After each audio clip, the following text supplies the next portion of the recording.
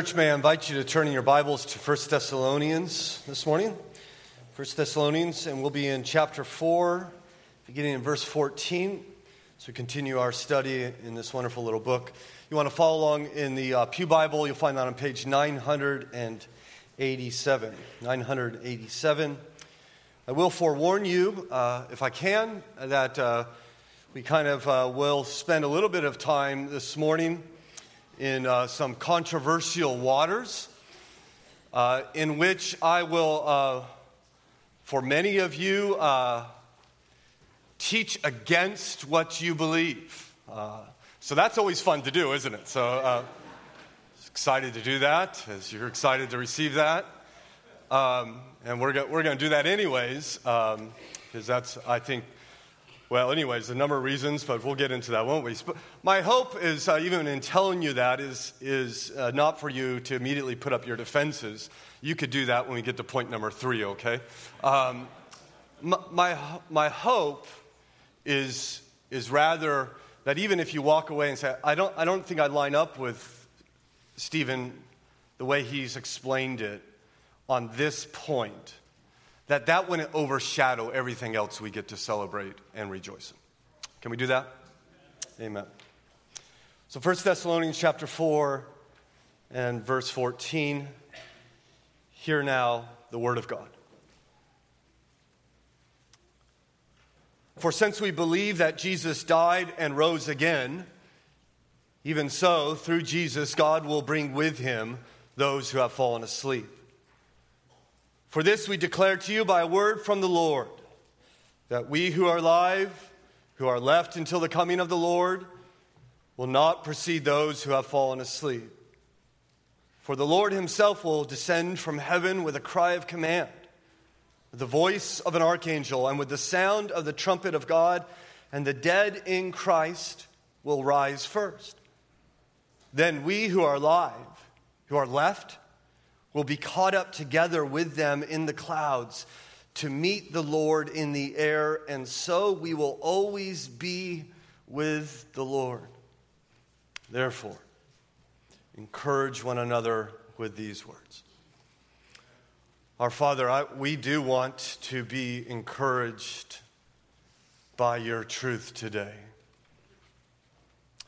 My great hope and ambition in this message is that your people would be encouraged to look upon a gracious and glorious God, that they would be encouraged to yield more and more of their life to the one you have named Jesus, that they would be encouraged to walk in this wilderness land with a spring in their step, their head lifted high, because you are with them. That we would be encouraged, even as we have just read, that though Christ has ascended to heaven, he is coming again. And when he does, we as his people shall be with him always, forever and ever and ever. And so help us to rejoice in these truths as we consider your word. We pray in Christ's name. Amen. I was not a Christian in 1988. I was 14 years old, not a believer, and therefore I was totally oblivious to the best-selling book, 88 Reasons Why the Rapture Will Be in 1988. And you say, well, I've never heard of such a book. If you're around in 88 and you were in the church, you probably did. At least 4 million people bought a copy of it. Now, I don't mean to spoil the ending for you, but it didn't happen.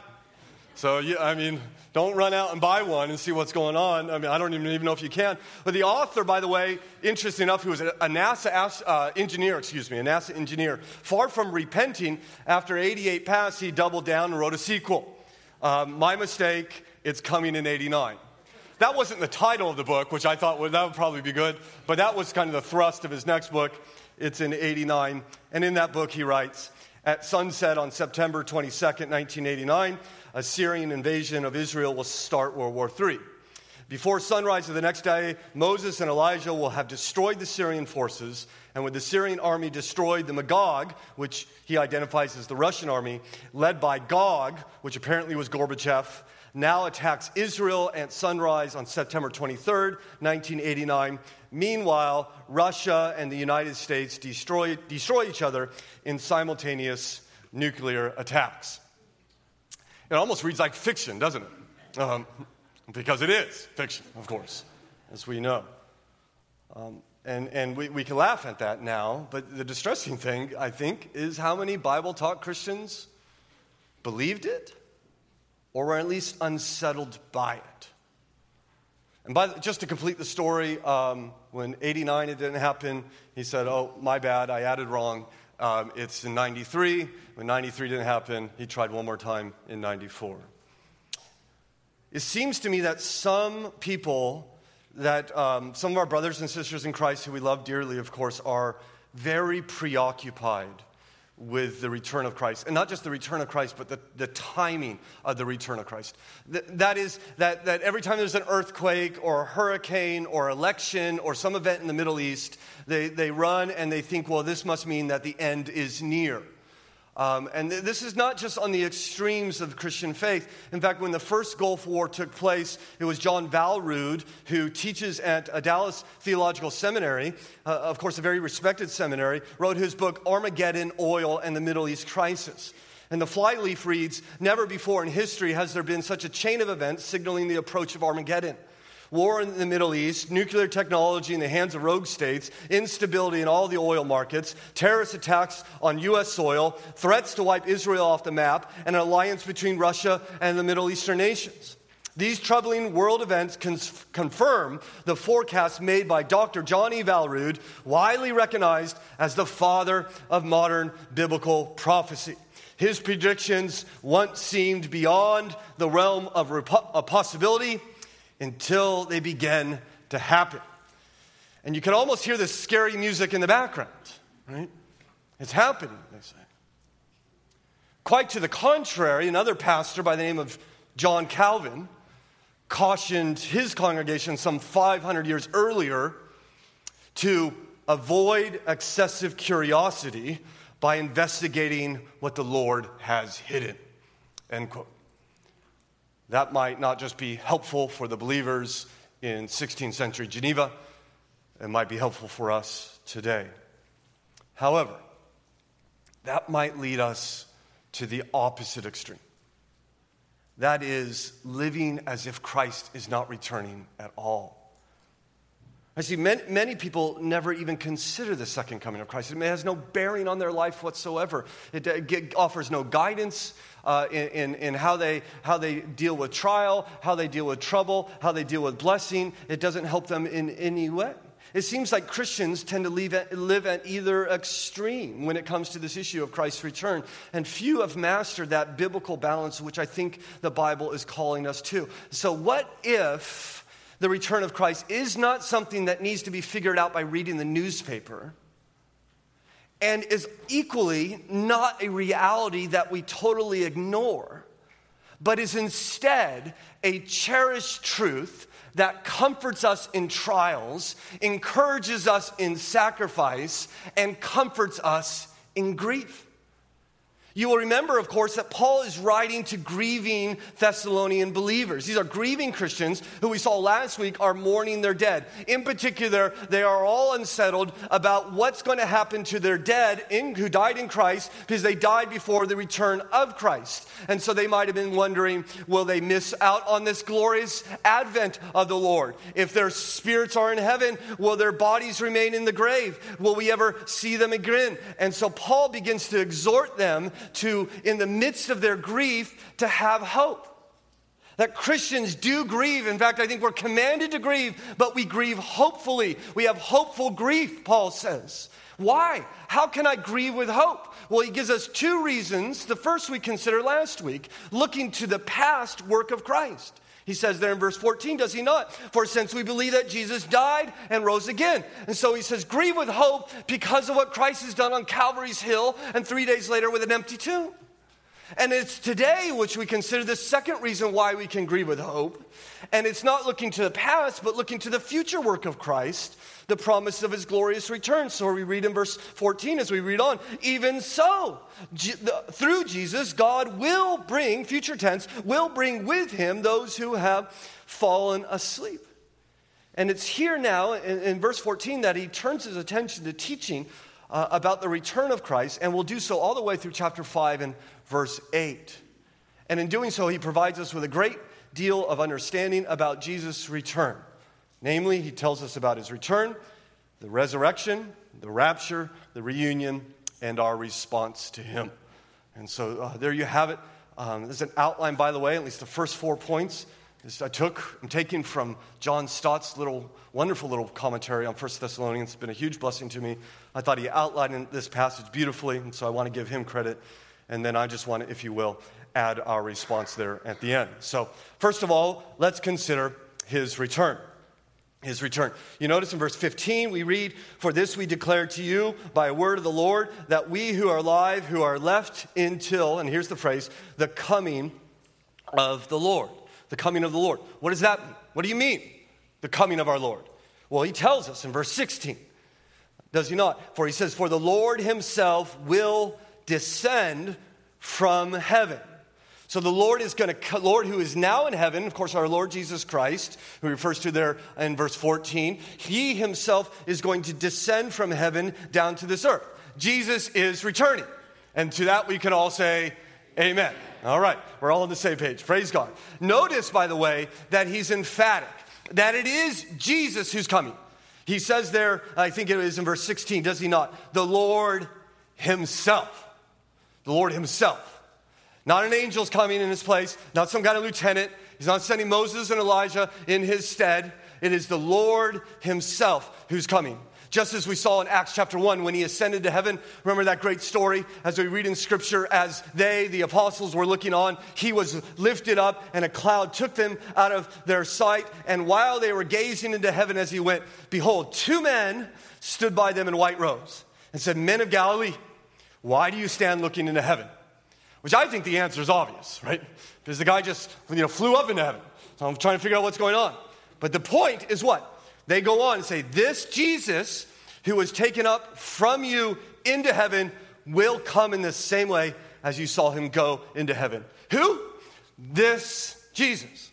So Christ is returning. It's a personal return. We also learn from this passage that it is a dramatic return. Dramatic. In fact, we're even given the soundtrack of the event in verse 16. For we read, for the Lord himself will descend from heaven with, number 1, a cry of command.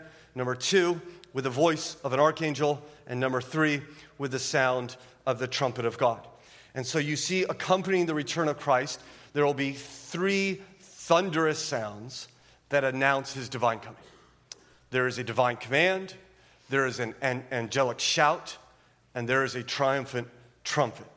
This is attention-grabbing, ear-splitting, heart-wrenching sounds to announce he has come. In fact, his return is so dramatic that Jesus himself would say in Matthew 24, as lightning comes from the east and shines as far as the west, so will be the coming of the Son of Man. In other words, it will be such a profound event that none shall miss it.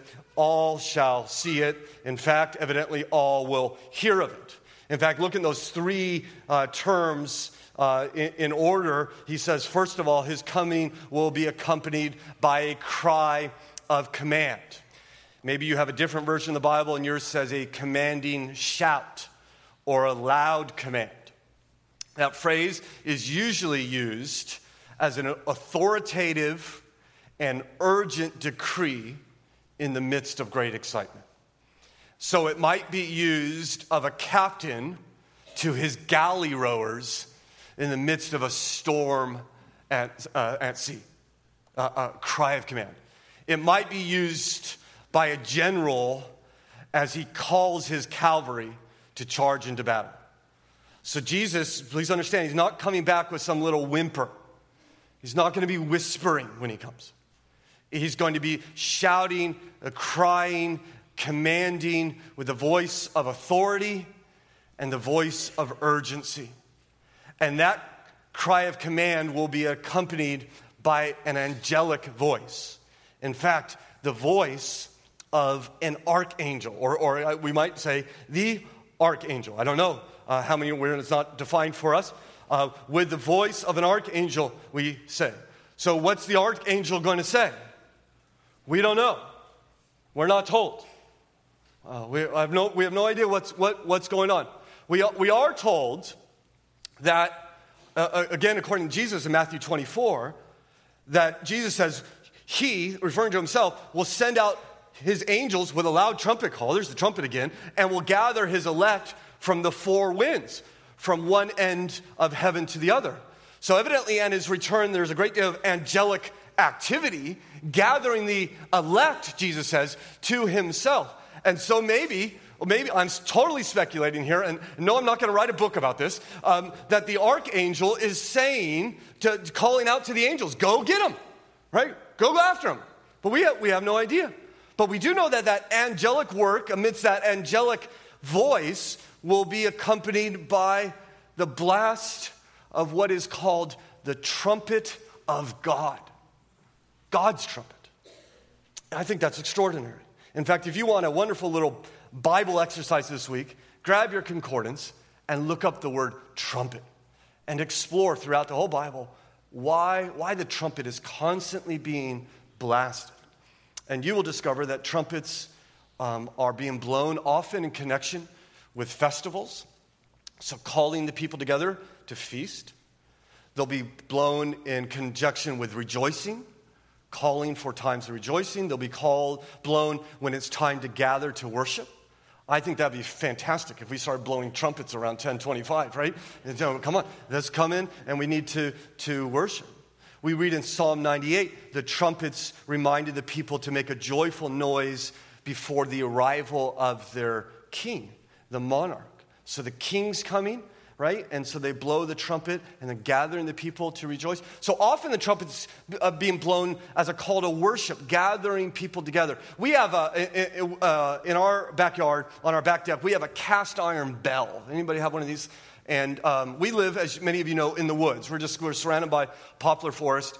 And so when it's time for dinner, for instance, we go out and ring the bell, right? And the bell's heard all over the mountain that we live up on, and barefoot, grubby little children start dropping out of trees and scurrying out of holes and, scattering over each other to get for whatever chow mom made. And so here they come. So it's a gathering sound, just like come and get it sound. Well, that's kind of what the trumpet is. It's this blast to announce this public gathering. It's time to come together and rejoice and feast and honor the King and worship him.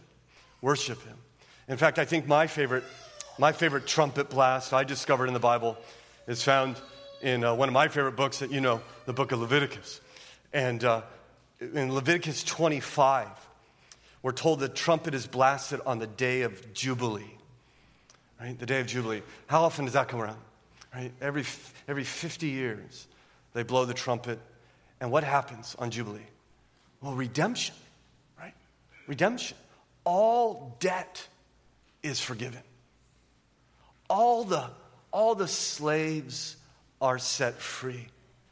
Why? Well, one, of course, to bless the people, but ultimately to point us to the final day of liberty for the people of God. When that trumpet is blasted, and we shall finally and fully and eternally be set free from our bondage to sin and our bondage to decay. And we shall find a full and final freedom. I think what an encouragement. I was just thinking about that this week and just meditating there in Leviticus 25. What an encouragement that is. Do you understand, you who are weighed down with the sin that entangles you, or the burdens of this life and the failings of your bodies and the broken relationships that trouble your soul at night when you just want to sleep? There's a day coming when the trumpet of God shall be blasted. and jubilee will finally be here in Jesus.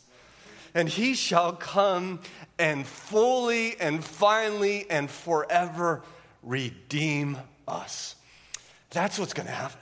The trumpet's going to be blasted. Redemption will come. But sadly, it won't be redemption for all. You see, the trumpet, most common use in the Old Testament, is used to announce judgment. It's interesting because it's always used to announce rejoicing, and then the same instrument is used to announce judgment. And I wonder, is that not pointing us to the return of Christ? For in the return of Christ, it will be the cause of unimaginable rejoicing in some and terrible judgment on others. For the Bible tells us in Zechariah chapter 9, for instance, then the Lord will appear over them, and his arrows will go forth like lightning. The Lord will sound the trumpet and will march forth in the whirlwinds. Or Joel chapter 2, blow a trumpet in Zion, sound an alarm on my holy mountain. Let the inhabitants of the land tremble, for the day of the Lord is coming. It is near. The trumpet will announce the terrible day of the Lord. The Lord will be returning, and he will be pouring out his wrath on those who refuse his mercy, his grace. So he comes in judgment and redemption. But he also comes, as you'll note, secondly, for resurrection. Resurrection. Look what he says there in verse 15. We'll have to read carefully. For this we declare to you by a word of the Lord, that we who are alive, okay, so you got those who are living, who are they? Who are left until the coming of the Lord. So those who are living when the Lord comes will not precede those who have fallen asleep or those who have died. So the dead in Christ will precede the living in Christ at the return of Christ. Okay? What does he mean precede? In what way will the dead in Christ precede the living? Well, once again, he tells us in verse 16. For this we declare to you by a word of the Lord, that we who are alive, that's that group again, who are left until the coming of the Lord, then we try verse 16. Here we go. For the Lord himself will descend from heaven with a cry of command, with the voice of an archangel, and with the sound of the trumpet of God. Here it is. And the dead in Christ will rise first. First. Or they will, if you will, they will precede. So the dead in Christ, something happens first. They precede those who are living in Christ. What is it? Well, they'll rise. Rise in what way? Well, they'll be resurrected. In fact, the word rise there is one of my favorite Greek words. I don't share with you Greek often, but it's the word for which my first daughter was named, anastasis. It's every time the word resurrection is in the Bible, it's used, it's the Greek word resurrection, anastasis. And here it is. It's the exact same word. And he's saying that those who have died in Christ will be the first to be resurrected. Will be first to have the new glorified and perfect body. So the first thing that happens when Christ returns is the resurrection of the dead in Christ. And we're reminded, Jesus told us this was coming, I think, at the tomb of Lazarus there in was it John 11 or John 12? I forget at this point. But there he was, and he's at the tomb, and Lazarus is dead, as you know, for 4 days. And Jesus does what? He calls out to the dead man, and he says, Lazarus, come forth. And by the way, this wasn't a private event. This wasn't Jesus and a couple other people. I mean, there's many, many people there. In fact, the outcome of this event really led to Christ's crucifixion. And so they must have thought, can you imagine that? Walking up to a grave. See, someone's been put in the ground for 4 days. This man walks up and he calls out to the dead man. And if you were there, and if I were there, we would have thought this man is crazy. What does he think he's doing? You can't command the dead to come out. And yet suddenly out of the tomb, what happens? Still bound hand and foot, out walks the dead man. But he's no longer dead, of course. He's living. You see, at the voice of God, even the dead must obey him. And not to put words in their mouth, but you wonder if they might have thought, what manner of man is this, that even the dead hear and obey, right? And I wonder, to be perfectly honest, and again, I'll just kind of put my toe into speculation here. It's very dangerous to do, I know. But you see that cry of command there in verse 16, the cry of command. So the question, I think, is what's being commanded? Evidently, at the return of Christ, there will be a loud command. What is it? Okay, we're not told. So we don't know, but it kind of reminds me of what Jesus taught us in John 5. A time is coming when all who are in their graves will hear his voice. That's God's, and what? And come out. In other words, just as God spoke into the dark void in the ages past, and out came creation, so he will once again speak into the darkness of death, and out will come life. Right? The dead will hear the command of the Creator, and they shall obey by living. The Bible tells us this over and over and over again. For instance, in 1 Corinthians 6, we read, God who has raised the Lord will also raise us by his power. In that day, the spirit and the body shall be perfected and reunited in a state of Christ-like perfection. You will have a new body, but it will be the same body. It's your body, not someone else's body. It's a different body. It's the same body. You're gonna look. I assume I'm gonna have freckles, right? I think it's gonna be me. I'm gonna have red hair. I imagine. Hopefully, a little bit more hair, right? Okay. Right? I'm going to be bearded, right? I think, in fact, all men probably will be bearded just as Jesus is bearded, right? So we'll be the same, and yet totally different. Totally different. None of the struggles or the difficulties or the challenges and the aches and pains and on that, I'll finally be able to sing on key, right? And that day's coming, and you'll finally be able to clap on rhythm. I mean, it's just going to be right? It's going to be wonderful. It's just going to be unbelievable. In fact, we can't even capture it. C.S. Lewis tried when he said, he will make the feeblest and the filthiest of us into dazzling, radiant, immortal creatures, pulsating all through with such energy and joy and wisdom and love as we cannot now imagine. A bright, stainless mirror which reflects back to God perfectly, right? Where it's going to reflect his glory back to him. Though, he says, of course, on a smaller scale, we shall reflect his boundless power, delight, and goodness, right? And that's what's going to happen. Now remember, he's writing to these troubled Thessalonians who thought their dead ones are going to miss out on this great day. And Paul assures them, saying, no. In fact, far from missing, they're going to rise first. And so one day we'll look to the sky and we'll see the Lord. And truly it is the Lord who comes, but he will not come alone. The Lord, the resurrected Lord, will come with his resurrected saints. Of course, raising the question, what of those who are alive at his coming? Well, we're told that the believers who are left there will be caught up with him. Or to use the modern language that we use, they'll be raptured. Raptured. We're told this in verse 17. It says, then we who are alive, who are left, will be caught up together with them in the clouds to meet the Lord in the air. Okay? And it's at this point that I start offending some of you, okay? You all ready?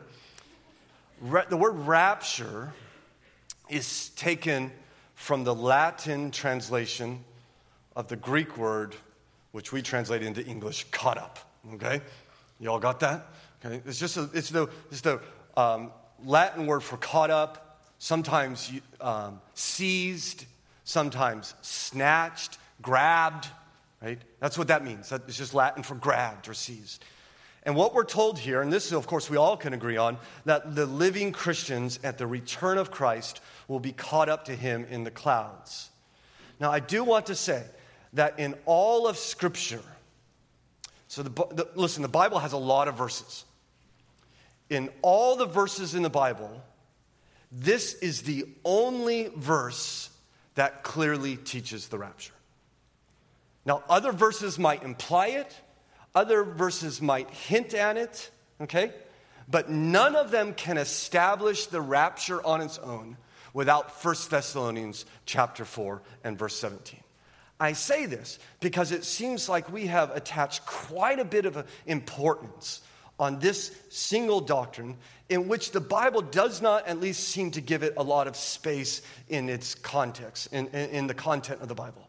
Right? The Bible gives it really one verse, at least clearly one verse, and yet we modern Christians, and this is a very modern reality, for the first 1900 years of the church, people really didn't care about this as nearly as much as we do, and we seem to, in our day, have given quite a bit of attention to it, quite a bit of debate over it. And of course, the popular belief is, and many of you would have this belief, I trust, is that the rapture will occur prior to a period of tribulation, and sometimes called the Great Tribulation.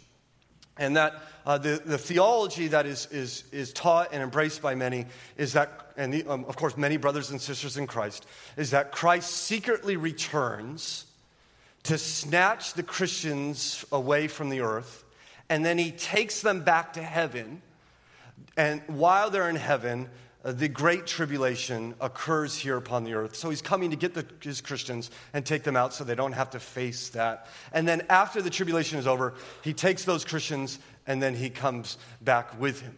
This belief has many names. Sometimes it's called pre-tribulation rapture view. That we believe the rapture is pre or before the tribulation. It fits within a larger theological framework called dispensationalism. This is what, maybe you've heard that word before. It's been made popular by the Schofield Study Bible. Many of you perhaps even have one. Maybe you have one today. It's a cherished Bible to you. It's taught very strongly, again, at Dallas Theological Seminary, and perhaps has been made most popular in last generation or so with the Left Behind series. Now, this would be fun, just by show of hands. Who's read the Left Behind series? Anyone? Okay, right? I wonder if, other than the Bible, if I could pick a Christian book and I would get as many hands up. So it's very, very popular. There are 16 of them. And then you got the children's series once those were written, and then you have the movies, and then even the video games. I won't ask who's played the video game, right? And then you have no one can market something like Christians can market, okay? It's called, I did not raise my hand, read the books, and so I'm about to stop talking about them. And by the way, no, I don't care to read them, so please don't bring one to me. But it's called Left Behind because it is a fictional story about the rapture comes, the secret rapture in the middle of the night, perhaps. I'm not sure exactly how it works. But Christ comes secretly, takes all the Christians out, right? And the planes crash because if a Christian was flying it, and the cars crash. And where are all the Christians? We don't know. But what happens with those who are left behind, the non-believers who are left behind? And this is written, I trust, by a man who loves Jesus, and I'm not in any way calling that into question. Please don't hear that.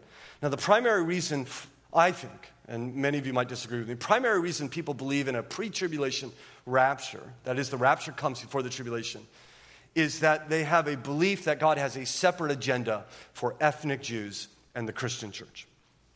And therefore, we need to get the church out of town so God can begin his redeeming work among the ethnic Jews. Now, I believe, by the way, God is going to do a great work among ethnic Jews. I just don't think he needs to remove the church for that.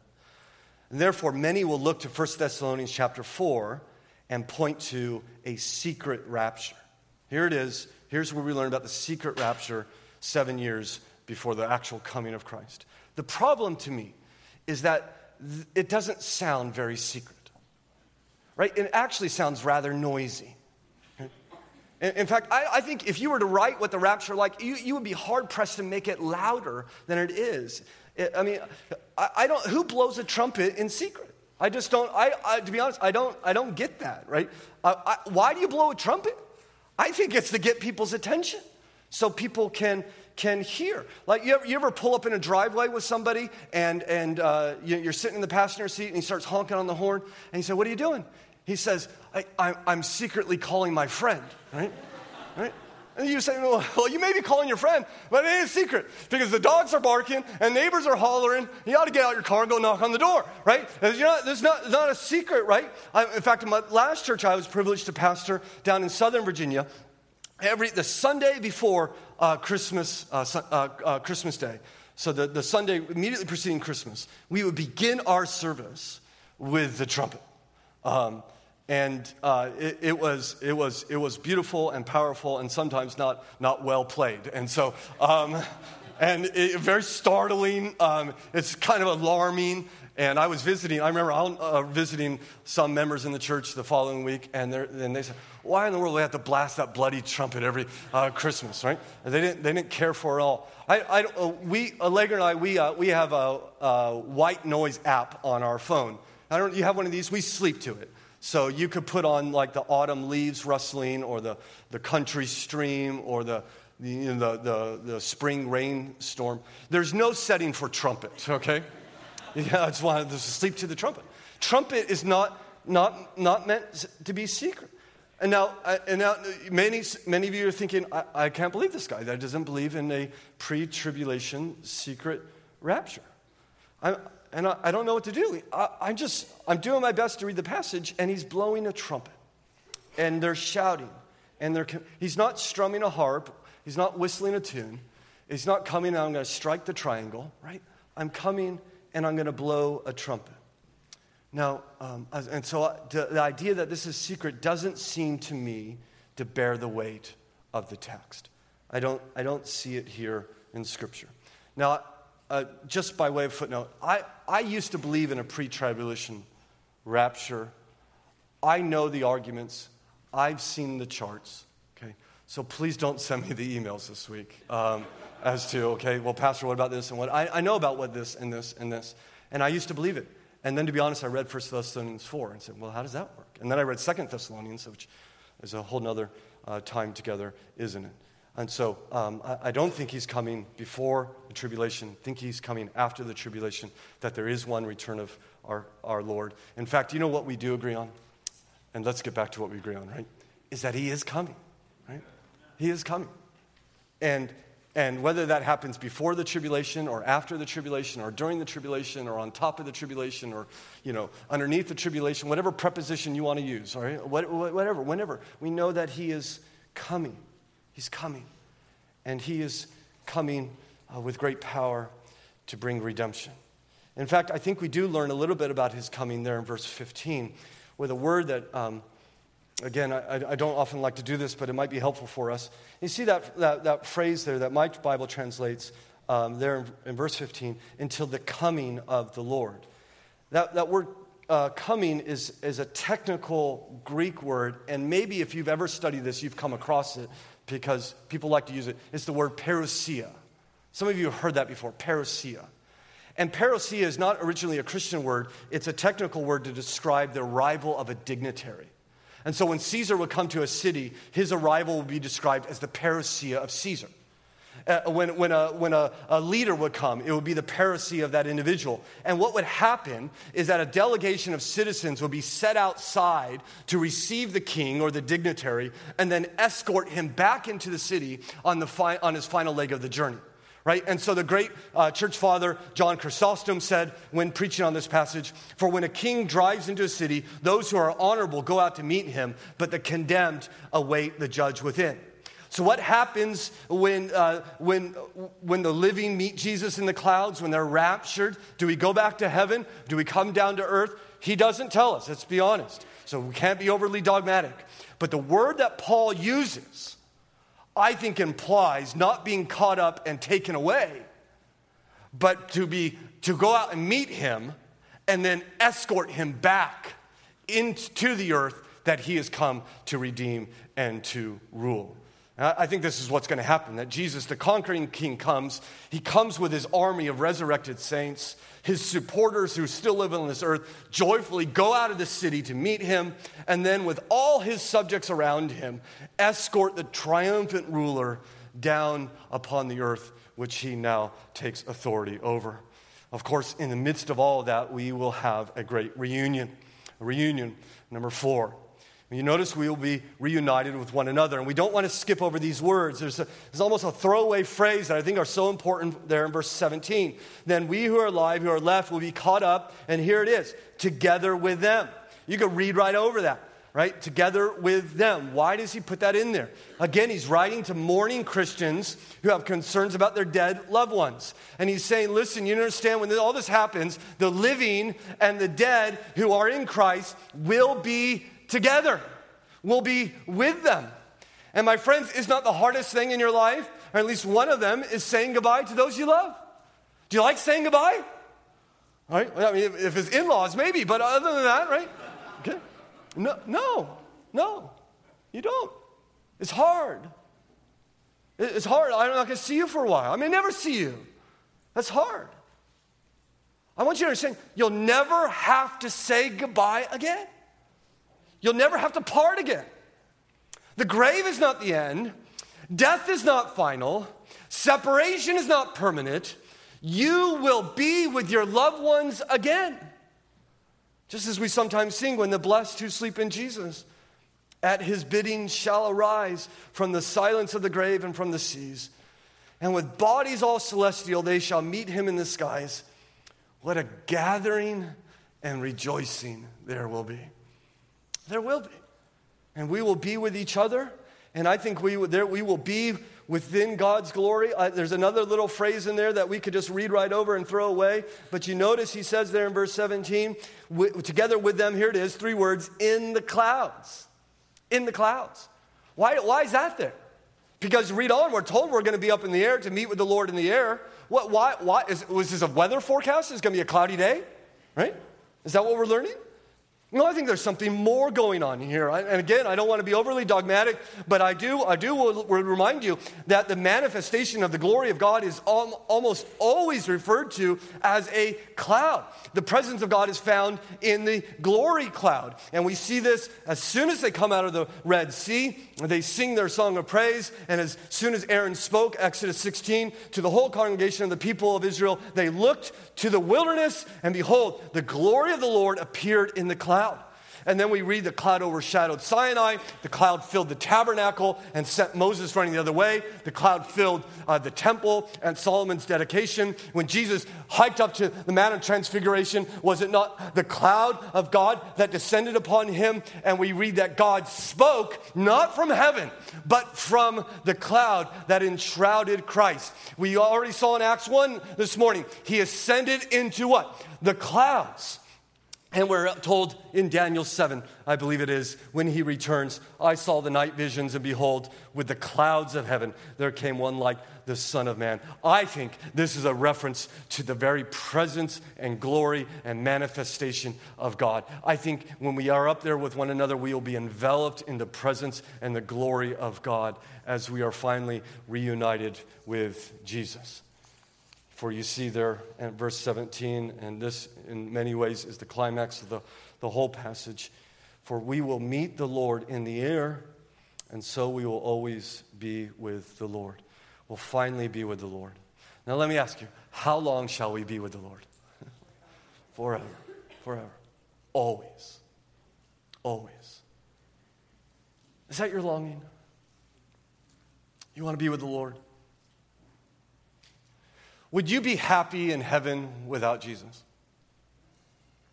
I mean, think about it. You get no sickness, no aches and pains, no sin, all the food you want, right? None of the weight gain, right? Okay. No suffering, all your friends, never fighting with anybody ever again.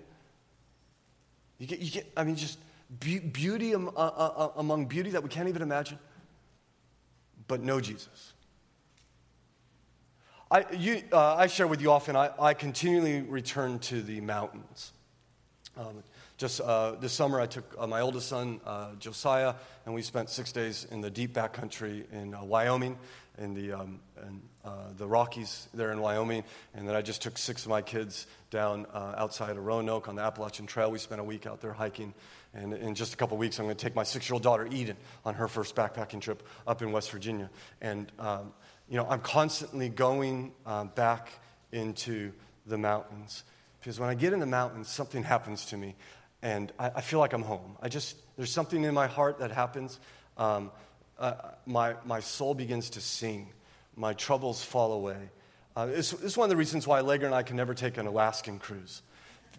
Because if I see the mountains and not get in them, I need to get lost in them. Just to see them and not be able to explore them would be like looking at a great banquet, but you're not allowed to eat it, right?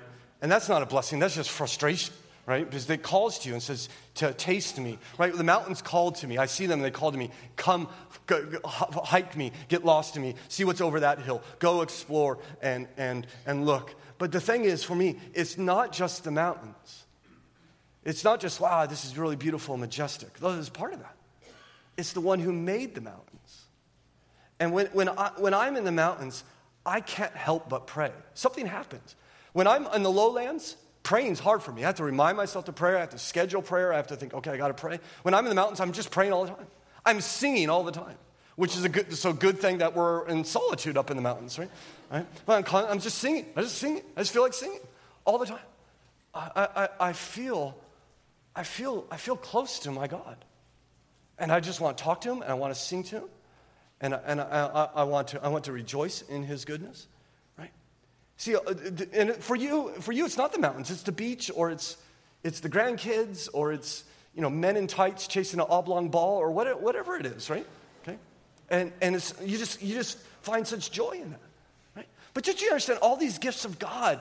They're not to end in themselves. They're to point us on to the one who has given them. They're all pointers to him. He says, I'm just like that, but I'm 10,000 times better than it. And to want heaven without Christ is like a child who wants all of daddy's gifts on Christmas morning, but doesn't care if daddy's there at all, right? The gifts are wonderful. The kids like gifts. I like gifts. But to want the gifts and not the giver, there's something wrong there. The kid that has her right mind says, I want daddy. And so the Christian cry is not simply, I want heaven. The Christian cry is not simply, I just want this pain to end. Though we want the pain to end. I don't want to minimize that. But the Christian cry in the deep roots of their soul is, I want Jesus. I just want Christ. I want to kiss his feet. I mean, literally, I want to plant my lips on it. I never kissed anybody's feet in my life. I want to kiss his feet. I want to see the nail print.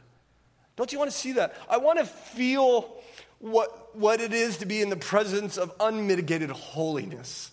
I want to know what unfailing love is like. I want to look at his lips when he looks at me and says to me, Stephen, well done, good and faithful servant. Enter into the joy of your master. I want Jesus. Do you want Jesus? My friends, my brothers and sisters in Christ, that's where we're headed. We will be with him always, forever. And so what do? Well, our time is up, so I must be quick, but there is a response, isn't there, for we see in verse 18. Therefore, encourage one another with these words. Okay? We need to encourage. Encourage the grieving with these words, encourage the anxious with these words, encourage the uncertain with these words, encourage the greedy with these words, that we need to remind each other of these truths because we forget. The Lord is coming back, but we forget. I like the story that Pastor Howell tells when he says a few years ago while visiting a small Argentina town in the foothills of the Andes Mountains, I was awestruck by the surrounding of the beauty of the landscape. From nearly every vantage point in town, I could see the towering peaks off in the distance. Curious, I asked the local shop owner if he ever tired of seeing the majestic mountains. I will never forget his reply. I hardly even noticed them. He concludes, how could it be possible for one to be surrounded by the majesty of the Andes Mountains and yet miss their beauty? Well, my brothers and sisters, we are surrounded by something far more beautiful, majestic. We are surrounded by the promise that Christ is coming. He's coming with our loved ones. He's coming to raise the dead. He's coming that we might be with him forever. It is a towering promise that should overshadow every aspect of our life, and yet we miss its beauty because we fail to look. We fail to hope, and therefore our lives are filled with frustration and worry. And my counsel for you, even as I try to encourage you now, is to look up. Look up and find hope. That this is not the only life you get to live. This is just the prelude to life. Look up and realize that you don't need to get your comfort here and wring everything out of this life here. Look up and realize Jesus is coming, and he is coming for his church, and we who believe in him shall be with him always. And that ought to be an encouragement to us. It ought to be. I wonder if it is for you. So I've already mentioned, he's come. It will be an encouragement for only those who he's coming to redeem. He's not coming to redeem everyone. There are some who have refused his mercy and his grace. And when he comes at that time, he will come as a judge. There's either judgment or redemption at his coming. And for those who will not yield their life to King Jesus, he will come in wrath. He will come in judgment. And yet I offer you great hope today that you could receive his mercy even now. You could bow your knee to Jesus in faith and believe that he died on the cross for your sin and was risen from the dead, and yield your life to him in repentance and faith. And he shall save you, and he shall come as your king and as your redeemer at that day. In fact, we now come to this Lord's Supper. And what we're doing is we're remembering the work of salvation, certainly, but at the same time, we're also proclaiming his return. Remember Jesus, when he instituted the Lord's Supper, he says, I will not drink of this cup with you again, not period, but comma, until, right, that day I drink it new with you in my Father's kingdom.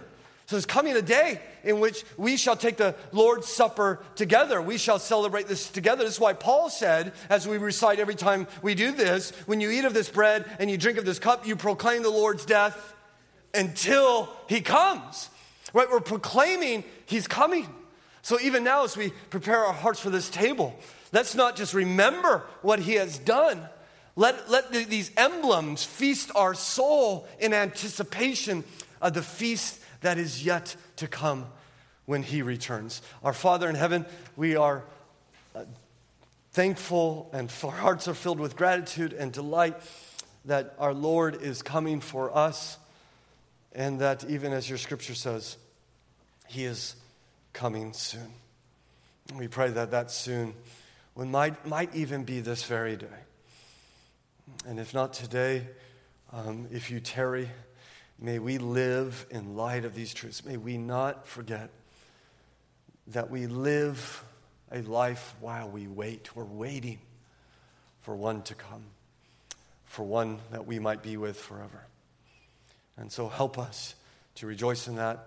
We even pray for those who have yet to trust in Christ as their Savior, that they would despair of whatever they're trusting in, their own goodness, their own works, their own religious rituals, and realize there is only hope, only one redemption, and that is our Lord Jesus. And so we ask that you do all this for your glory, and in Christ's name we pray. Amen.